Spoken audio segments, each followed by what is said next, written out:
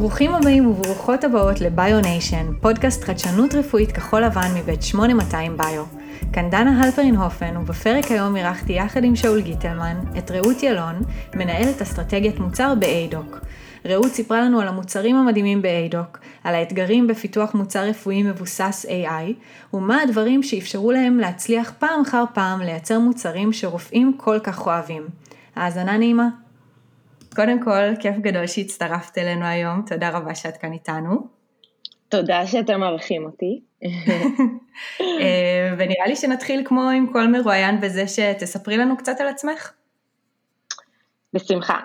אז אני רעות ילון, אני מנהלת צוות מוצר בaidoc, אסטרטגיית מוצר. הרקע שלי הוא רקע אקדמאי, אני עשיתי דוקטורט ופוסט-דוקטורט במכון ויצמן בתחום של דימות רפואי, ואחר כך עזבתי את האקדמיה, עברתי לתעשייה, עבדתי בחברה ישראלית שמפתחת מכשירי MRI, ומשם הגעתי לתפקיד הנוכחי שלי בaidoc. מדהים. אז נראה לי שנתחיל קודם כל בלספר למי מאזינים והמאזינות שעדיין לא מכירים, מה בעצם aidoc עושה, מה אתם עושים בחברה ומה המוצר שלכם. אז aidoc מפתחת תוכנה, בעצם מוצרים, לפענוח של סריקות רפואיות בעזרת בינה מלאכותית. אז בעצם אנחנו מפתחים כלים שמסייעים לרופאים להבחין בין סריקה תקינה, לסריקה שיש בה אנומליה, לפתולוגיה מסוימת. אז בעצם יש תוכנה שרק רצה ברקע, ובוחנת כל סריקה, ומחפשת מחלות מסוימות. ואם האלגוריתם מוצא אותם, אז הוא מדווח בעצם לרופאים רדיולוגים, ובזה מסייע בעצם לתעדף את הטיפול ולזרז אותו. את יכולה לשתף אותנו ב-use cases כאלה לדוגמה? כן, בטח. אז יש לנו חבילה של פתרונות, 6 מתוכם כבר מאושרים רגולטורית על ידי FDA ו-CE, שהם כוללים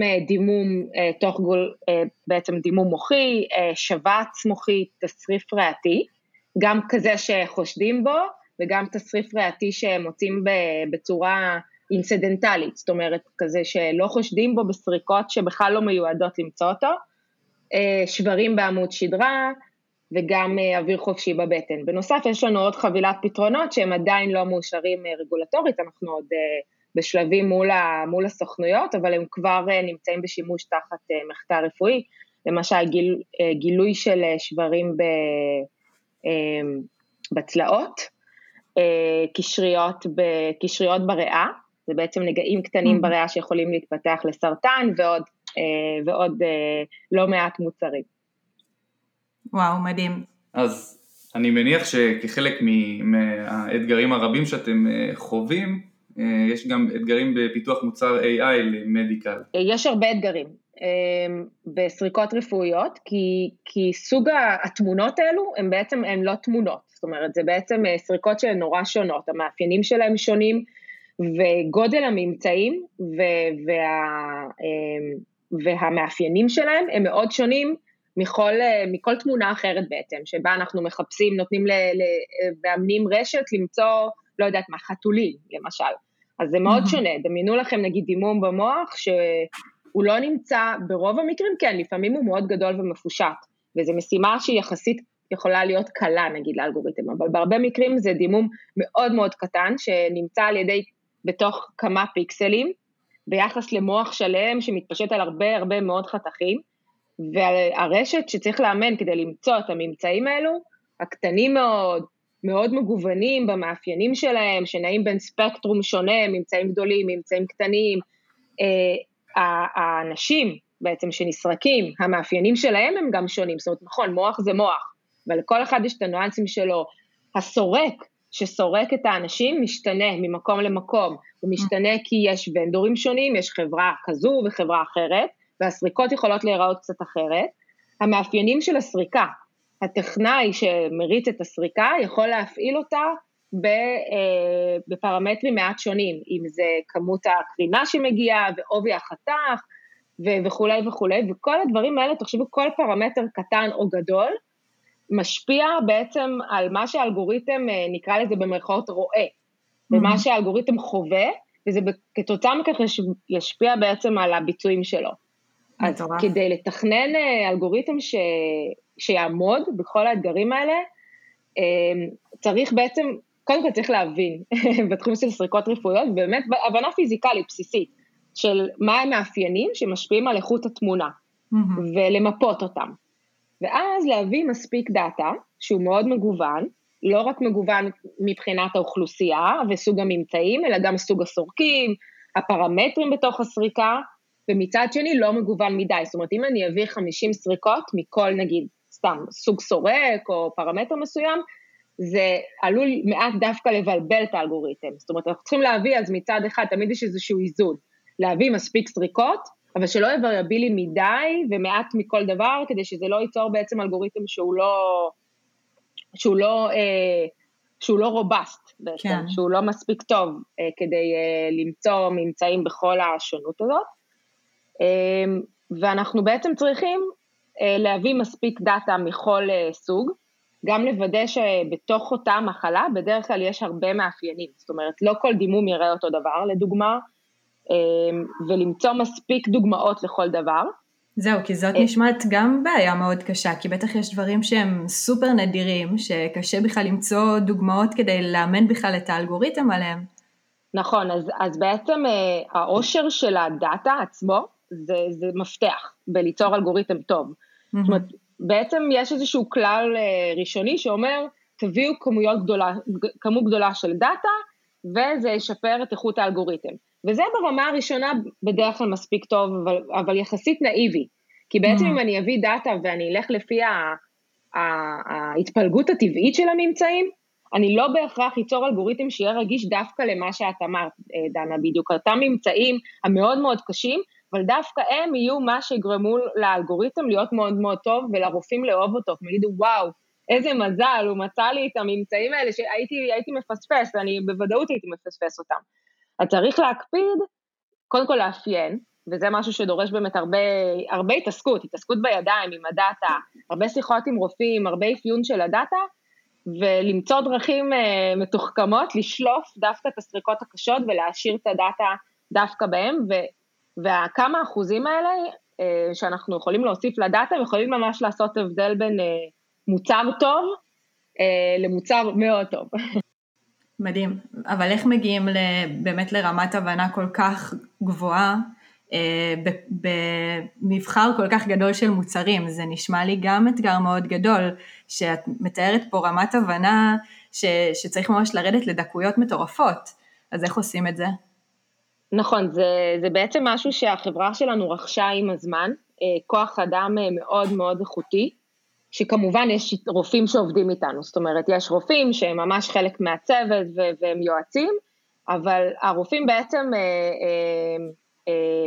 גם, הם אמנם חלק אינטגרלי, אבל בתוך הצוות עצמו, יש הרבה מאוד אנליסטים של דאטה, ודאטה סיינטיסט, ובעצם אנשים שזה ממש תחום ההתמחות שלהם, ההתמחות שלהם זה לגעת בדאטה, זה לדעת לאפיין אותו, לעשות לו סטרטיפיקציות, זאת אומרת, לחלק אותו לקבוצות הנכונות, להסיק מסקנות לפי הקבוצות האלה, זאת אומרת, לא באמת שהוא פשוט לזרוק הרבה זבל לאלגוריתם ולראות מה יוצא, זאת אומרת, זה ממש אנשים שכדי לעשות את זה, גם רוכשים ממש כמעט השכלה סמי-רפואית, זאת אומרת, ברור, לשבת וללמוד רפואה לוקח את כמה שנים טובות, ואחר כך להסתובב בבתי חולים, אבל הרמת העמקה של האנשים האלה בדאטה וההבנה שלהם היא באמת מאוד מאוד מרשימה, ואנחנו ממש יוצרים תתי צוותים, שזה התפקיד שלהם וזה המומחיות שלהם, והם האקספרט בחברה לתחומים מסוימים, וכמובן מעליהם יש רופאים, וגם אצלנו מחלקת המוצר, זה אנשים שצריכים להבין לא רק שימוש של המוצר, זאת אומרת ב-workflow מסביב, אלא ממש את הפתולוגיה, כי זה מה שבעצם גורם לנו להבין איזה אלגוריתם לפתח. זה נראה לי אחד האתגרים היותר גדולים, בעצם ליצור את ההתממשקות הזאת בין אנשי המקצוע השונים. נכון, אתם מבינים שיש הרבה מאוד תחומים שצריך להבין, כדי להגיע לבית חולים ולתת לו פתרון AI. זאת אומרת, זה הבנה רפואית, זה הבנה דאטאית, זה הבנה אלגוריתמית, זה הבנת ממשקים, הבנה טכנולוגית כמובן מאוד מעמיקה.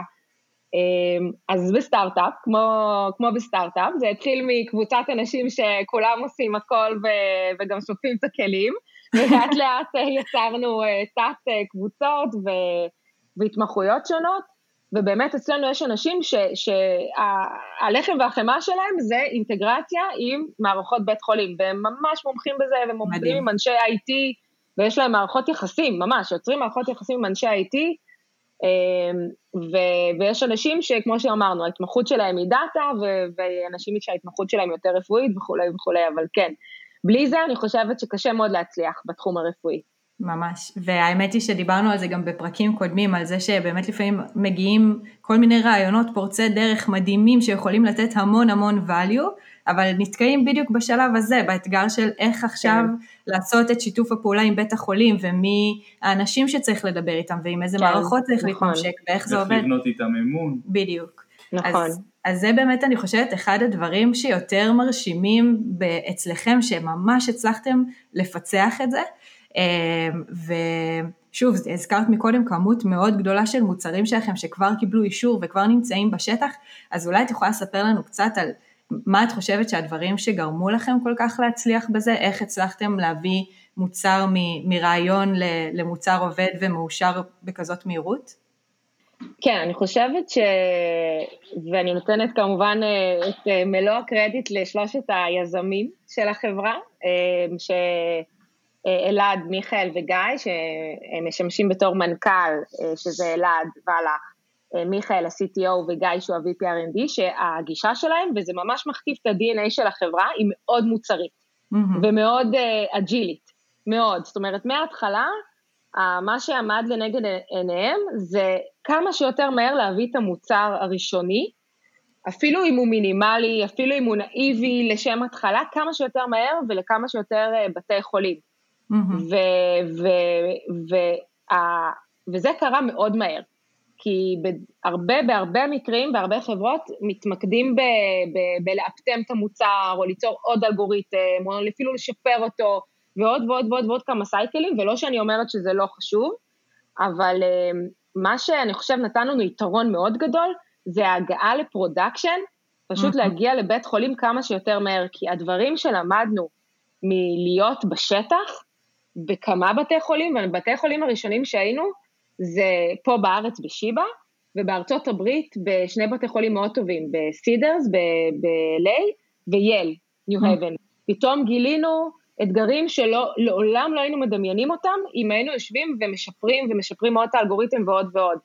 וכל התהליך הזה בעצם היה מאוד, מאוד ישראלי, עם המון חוצפה והמון השתמשות בקשרים, ומצד שני עם המון שכל גם, המון שכל, זאת אומרת המון שיפורים תוך כדי, יחסים מאוד מאוד טובים עם לקוחות, זאת אומרת ממש יצרנו יחסים שממש ברמה של הרופאים בין הטובים בעולם עם שיחת טלפון ישירה, ולמדנו מזה המון. אני חושבת שהיה הרבה יותר קל לשפר את האלגוריתם שלנו, אלגוריתמים תוך כדי תנועה, מאשר, זאת אומרת, לשבת במעבדה במרכאות ולעבוד עליהם עוד ועוד. כן, אני חושבת שזה אחלה טיפ אם יש לנו יזמים או יזמיות בקרב המאזינים, כי אני לוקחת מהדברים שאמרת, כאילו יש פה כמה דברים, יש פה גם את הפידבק מהשטח, מהרופאים, לשמוע מהם מה עובד ומה לא עובד, והבנה של ה-workflow יותר טוב, כאילו אולי דברים שמתוך מהחברה, מהמעבדה, לא באמת היו יכולים לראות. נכון. וגם עוד משהו שסיפרת לנו בשיחה המקדימה, זה שהרבה פעמים האלגוריתם, בתנאי מעבדה יעבוד מדהים, ופתאום כשנפגיש אותו עם דאטה אמיתי בשטח, פתאום נגלה כל מיני קשיים ופערים שלא חשבנו עליהם קודם.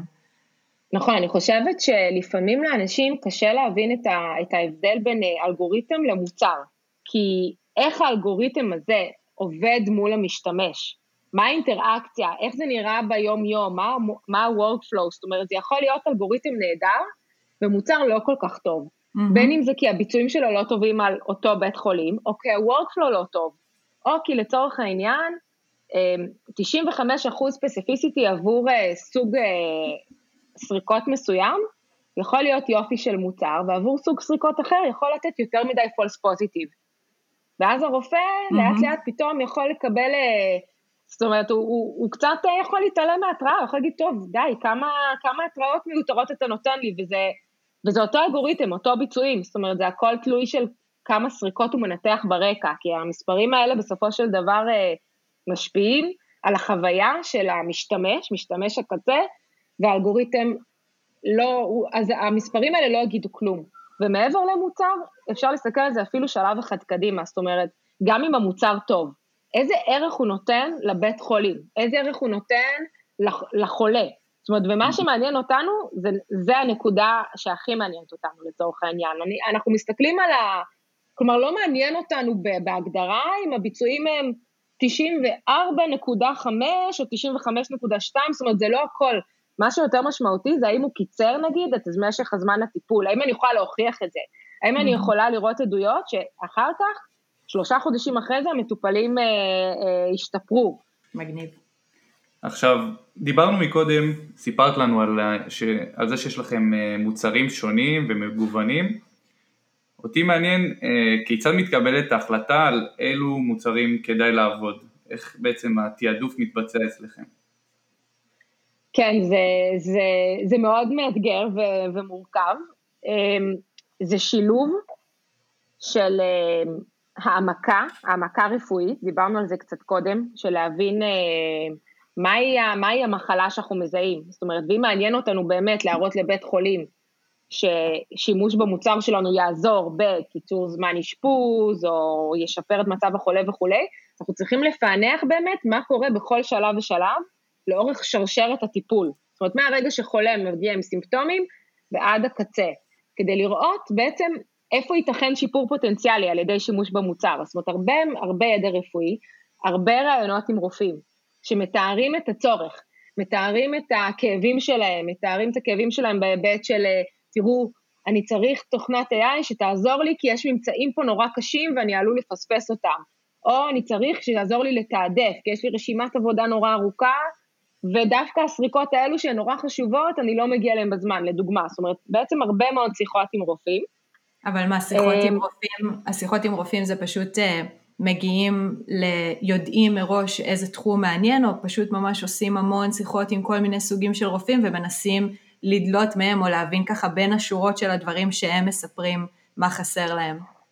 גם וגם, הכל נכון, זאת אומרת, לעתים יש רופאים שמגיעים ואומרים, אנחנו רוצים לעשות שיחה עם צוות מוצר, כדי להביא להם רעיון, ממש יש להם רעיון, או שהם רוצים לשאול, האם אתם חושבים בעתיד, לעשות תוכנה שתעשה את זה וזה, והם מסבירים למה, ואז כמובן צריך לאתגר אותם, כי לפעמים יש, אתם יודעים, לאנשים יש בראש איזושהי תמונה, שהיא לא תמיד ריאלית, של מה האלגוריתם יעשה, ומה הוא ייתן לי, והוא גם יעשה, וגם ימדוד, וגם יחזיר תשובות, ואז יהיה אוטומטי וכו'. ולפעמים תוך כדי שיחה הם מבינים שזה לא בהכרח הרעיון הכי טוב, או שלא כל כך קל למסחר את זה וכו'. ולפעמים זה פשוט שיחה חופשית, וממנה עולות תובנות. זאת אומרת, הם לא בהכרח אומרים, הנה תעשו את זה ואת זה, ואנחנו תוך כדי השיחה פתאום איזשהו משפט שנאמר, קופץ לנו איזשהו רעיון.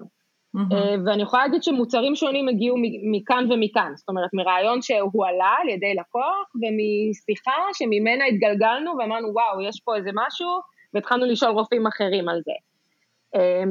והרבה מהרעיונות גם באים מהמקורות דאטה שלנו, זאת אומרת, אנחנו אנחנו מאמינים שכמו שאנחנו נעזרים בדאטה כדי ליצור אלגוריתמים טובים, גם אפשר להיעזר בדאטה בשביל ליצור החלטות מוצר.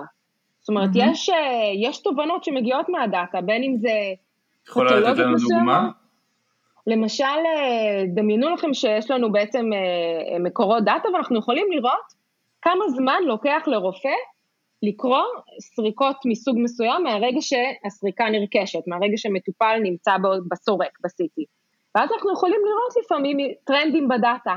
הנה למשל, בסריקות אקס-ריי בבית חולים, בשעות הלילה יש פה פער גדול, סריקות יושבות וממתינות בקיוב, ברשימת עבודה, הרבה מאוד שעות, ואז אנחנו יכולים לפענח איזה מהסריקות יושבות שם ומחכות, האם הן תכופות, האם זה יושבות ומחכות לא נורא, זה יחכה ל8 בבוקר, והאם חלק מהם דחופות, ואז מה יקרה אם אף אחד לא יקרא אותם בזמן, זאת אומרת, דמיינו שיש חולה שיכול להיות מאושפז בבית חולים, ויכול להיות לו איזה ממצא ריאתי, ואף אחד לא יודע שצריך לקרוא את זה בזמן, אז בעצם מהדאטה יכול לקפוץ משהו כזה, פתאום אנחנו רואים שיש סוג סריקות שממתין זה הרבה זמן ברשימה, או שאנחנו יכולים למצוא עדויות לפספוסים, למשל ממש פספוסים של רופאים, דרך מקורות הדאטה, זאת אומרת בין אם זה ממש להסתכל, ולמצוא עדויות מכך, זאת אומרת אם זה מה שמעניין אותנו, ובאמת אנחנו יודעים שהמוצרים שלנו יכולים לעזור במניעת פספוסים, אז בעצם כל המקורות האלו, שזה מקורות דאטה, מקורות של רופאים,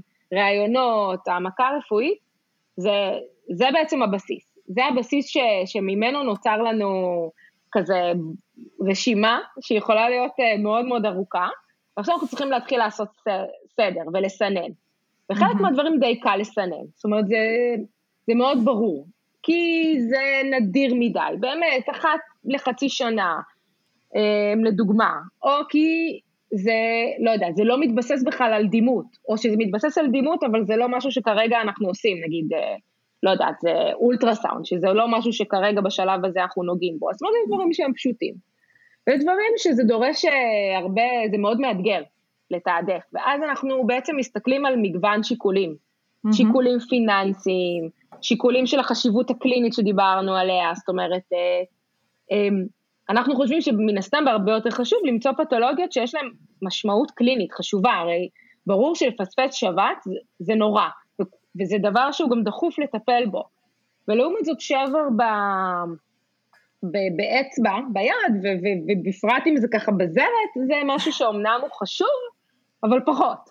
אז ברור זאת אומרת שיש דברים כאלה שהם מאוד ברורים, אז בעצם יש לנו הרבה שיקולים, וחלקם גם פנימיים, שיקולים טכנולוגיים, שיקולים רגולטוריים, שאנחנו נגיד יודעים שהמסלול, שסוג מוצר מסוים ייקח אותנו למסלול רגולטורי שאנחנו מכירים, מסלול נוח ומוכר, ופתולוגיה אחרת תיקח אותנו לאיזה מסלול מאוד ארוך וכו'. זאת אומרת, אז בעצם זה סט של שיקולים שאין לו משוואה, והלוואי שהייתה לו, באמת, ולפעמים נשים המון המון דגש על, לא יודעת, על האימפקט הקליני, ולפעמים דווקא על הצד הרגולטורי וכו', כי אין, קשה מאוד להגיד, אוקיי, אתם יודעים, 0.2 שיקול כזה, ועוד 0.5 קדימה.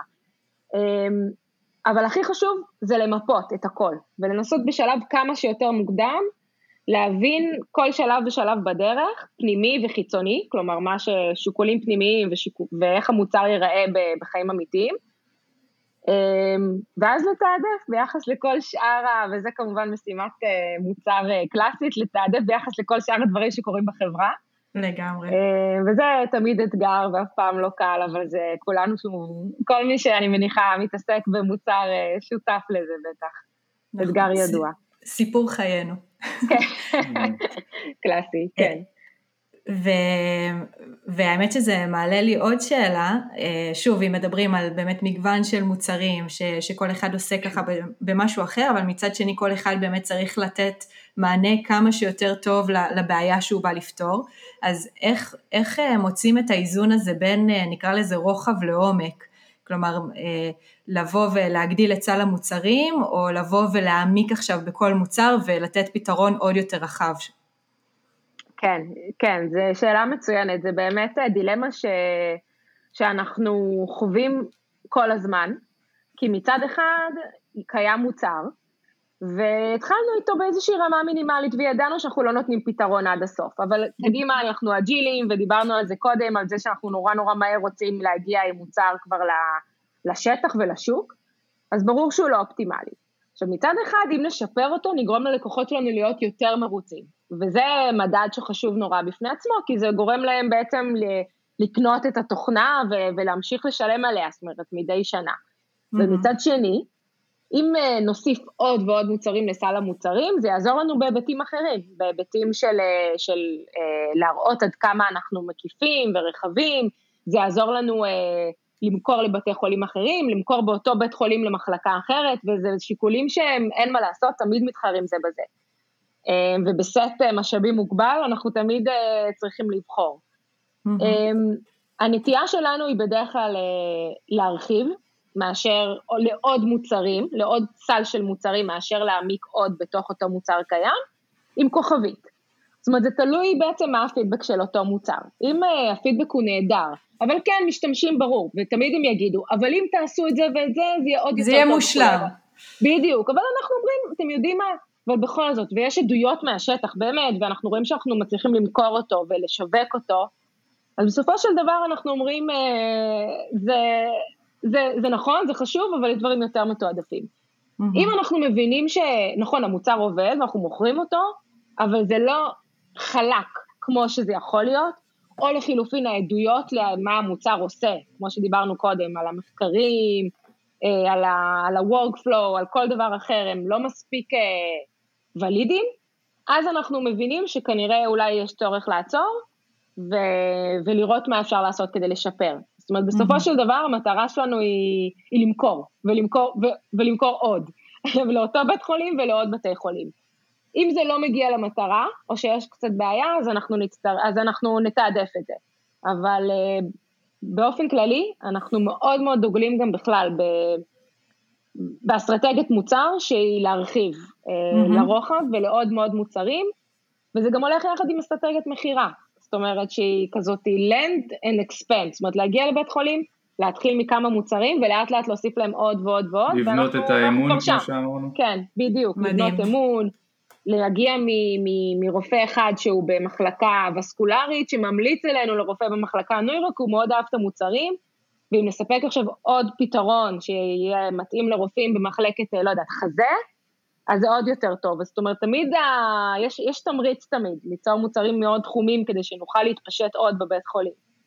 מדהים, מעניין ממש. לי יש שאלה יותר בראייה עתידית, מה החזון של aidoc, בנוגע לקשר עם המטופלים עצמם? יש משהו כזה באופק? כן, אני חושבת שיש לנו חזון שאני חושבת שהוא ככה, אנחנו נורא מאמינים שהטכנולוגיה, זאת אומרת AI ו-Deep Learning, זה רק ההתחלה שלה, ויכולה, אנחנו נגיד כרגע נוגעים בהיבטים שהם יחסית נורא לא סקסיים, אתם יודעים, להתעסק ב-workflow, לתעדף, לעזור לרופאים, וזה נחמד וזה עוזר, אבל משם המוטיבציה האמיתית היא ממש להגיע לכיוון של personalized medicine. זאת אומרת, תחשבו שבעצם היום רופא קורא סריקות, והוא לא יכול לחזות. נגיד הוא רואה קשרית בריאה, הוא לא יכול לחזות אם היא תהיה סרטנית או לא. עכשיו נכון, יש סימנים שתומכים, אבל זה לא בהכרח אומר כלום. כמובן שגם האלגוריתם לא תמיד יהיה, זאת אומרת, זה לא 100%, אנחנו יודעים את זה כבר היום.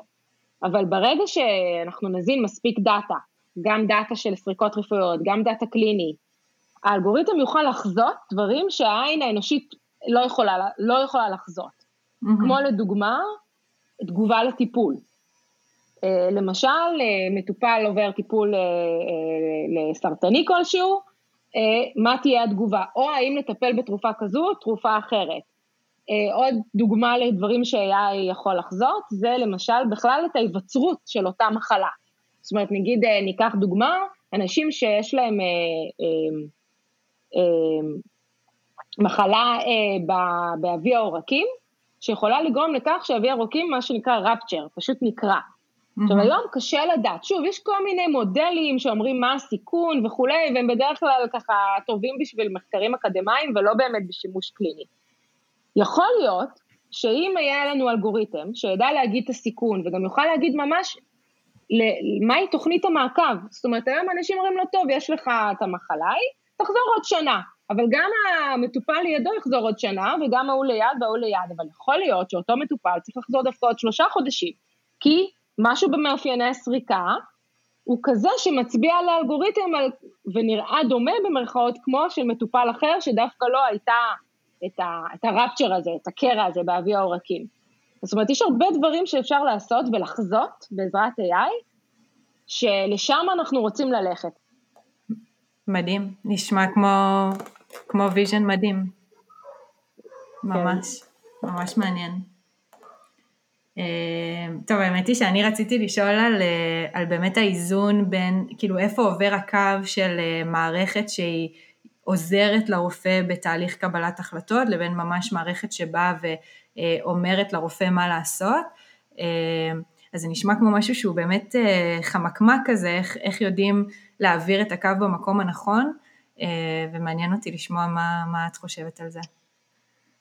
כן, זה משהו שהרשויות הרגולטוריות שמות המון דגש עליו, וחוששות ממנו, וכנראה שבצדק, כי בסופו של דבר, כולנו בני אדם, וגם אם הרופא אומר, אוקיי, האחריות היא עליי, אני זה שהרי עושה את ההחלטה, אני חתום בין אם זה על הדוח, או בין אם זה על הטיפול הרפואי, אפשר כולנו לדמיין מצב, שבו אם יש לכם אלגוריתם, ואתם יודעים שהוא טוב, ושמחתם עליו, עברה חצי שנה, כבר אתם סומכים עליו, אתם לאט לאט יכולים להיות מה שקוראים לו bias, זאת אומרת מוטים, ואז אם האלגוריתם אומר זה כן, או שהוא אומר זה לא, אז אתה, אוקיי, אז אתה כנראה, נגיד הוא אמר זה לא, אז הפסקת לחפש, זאת אומרת, אוקיי, לא, כי למדת לסמוך, זה משהו מסוכן, וזה משהו מאוד מסוכן, ובסופו של דבר, אני לא חושבת שזה מקום שה-AI צריך להיות בו היום, אני חושבת זאת אומרת, הטכנולוגיה עוד לא שם, ואנחנו בבחירת מוצרים שלנו, תמיד בוחרים במוצרים שהם באמת יהיו added value, זאת אומרת, האחריות היא על הרופא, אנחנו בסך הכל עוזרים, אנחנו עוזרים כדי לעשות אופטימיזציה, אנחנו עוזרים לך בזה שאנחנו מסמלים שיש פתולוגיה דחופה, אנחנו עוזרים בזה שאנחנו מראים את הסריקה, ואנחנו לא רוצים להטות, אנחנו גם בטח שלא רוצים שהרופאים יסתמכו על תוצאות האלגוריתם ויגידו כן, יש או אין, והיותר מסוכן זה אין. כי להגיד יש, בסופו של דבר אחר כך יש עוד כמה דרגות שאומרות אוקיי, בכל זאת, אבל מישהו בודק את המטופל וכו', ולהגיד אין, יכולים להיות מצב שישלחו מטופל הביתה עם דימום מוחי, וזה יחמיר. אז יש הרבה כיוונים. אני חייבת לומר שיש כיוונים בין אם זה של מחקרים אקדמיים או של חברות, שאנחנו מכירים שהולכות לכיוון הזה, של בואו ניתן לכם על השלילה. אל תסתכלו על הסריקות האלה, בואו ניתן לכם ערימת סריקות ברשימת העבודה, אנחנו אומרים לכם בסיכוי מאוד מאוד גבוה, הן תקינות. אני חושבת שזה יכול להתקדם לשם כך אני חושבת שגם הטכנולוגיה צריכה להשתפר ברמת הביצועים, וגם ברמה של ליצור עוד ועוד אלגוריתמים. זאת אומרת, היום, כדי להגיד שמשהו נורמלי, אתה לא יכול להסתפק בשלושה אלגוריתמים שימצאו 3 מחלות. אתה צריך צריך שיהיה לך מרחב כל כך גדול, כדי שתדע שבאמת אתה אומר, אין כאן שום דבר, אז מיפית באמת את כל הדברים האחרים, ואולי יודעת, אולי נשאר איזה מחלת סינוסים בראש, אני יודעת, פספסת, כאילו, אבל, אז כן, זה הגיע, אני חושבת. כן, אנחנו לא הולכים לשם כרגע.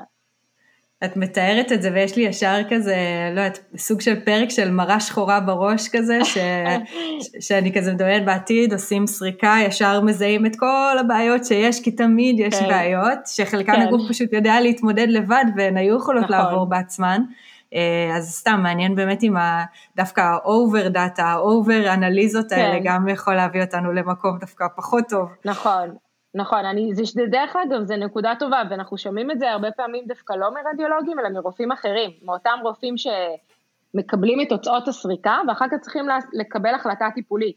יש תסריף ריאתי. אני אטפל בו, אני לא אטפל בו, זאת אומרת, באופן כללי בדרך כלל מטפלים, אבל אם הוא נורא נורא קטן, אז צריך להתחיל לעשות החלטה שיש בה ניהול סיכונים, ולא מעט רופאים אומרים שיש אובר דיאגנוזיס, זאת אומרת שלאט לאט הם אומרים, שיטות הדימות כל כך השתכללו, כי כל הזמן מוציאים עוד איזשהו סורק יותר משוכלל, וסורקים ברזולוציה יותר טובה, והסריקות פשוט נהיות יותר ויותר טובות, אז מוציאים יותר, פשוט מוציאים יותר דברים. ואחר כך הם נתקעים עם הדבר הזה, כי הם צריכים להגיד, מה אני עושה עם זה? עכשיו, כל פעולה הרי יש בסכנה, גם אם תיתן תרופה, בתרופה הסכנה, התרופה אנטיקואגולנטית יכולה ליצור אחר כך דימומים, זאת אומרת, כל דבר יש בו סכנה, ומצד שני יש סכנה בלא לטפל, תמיד קיימת.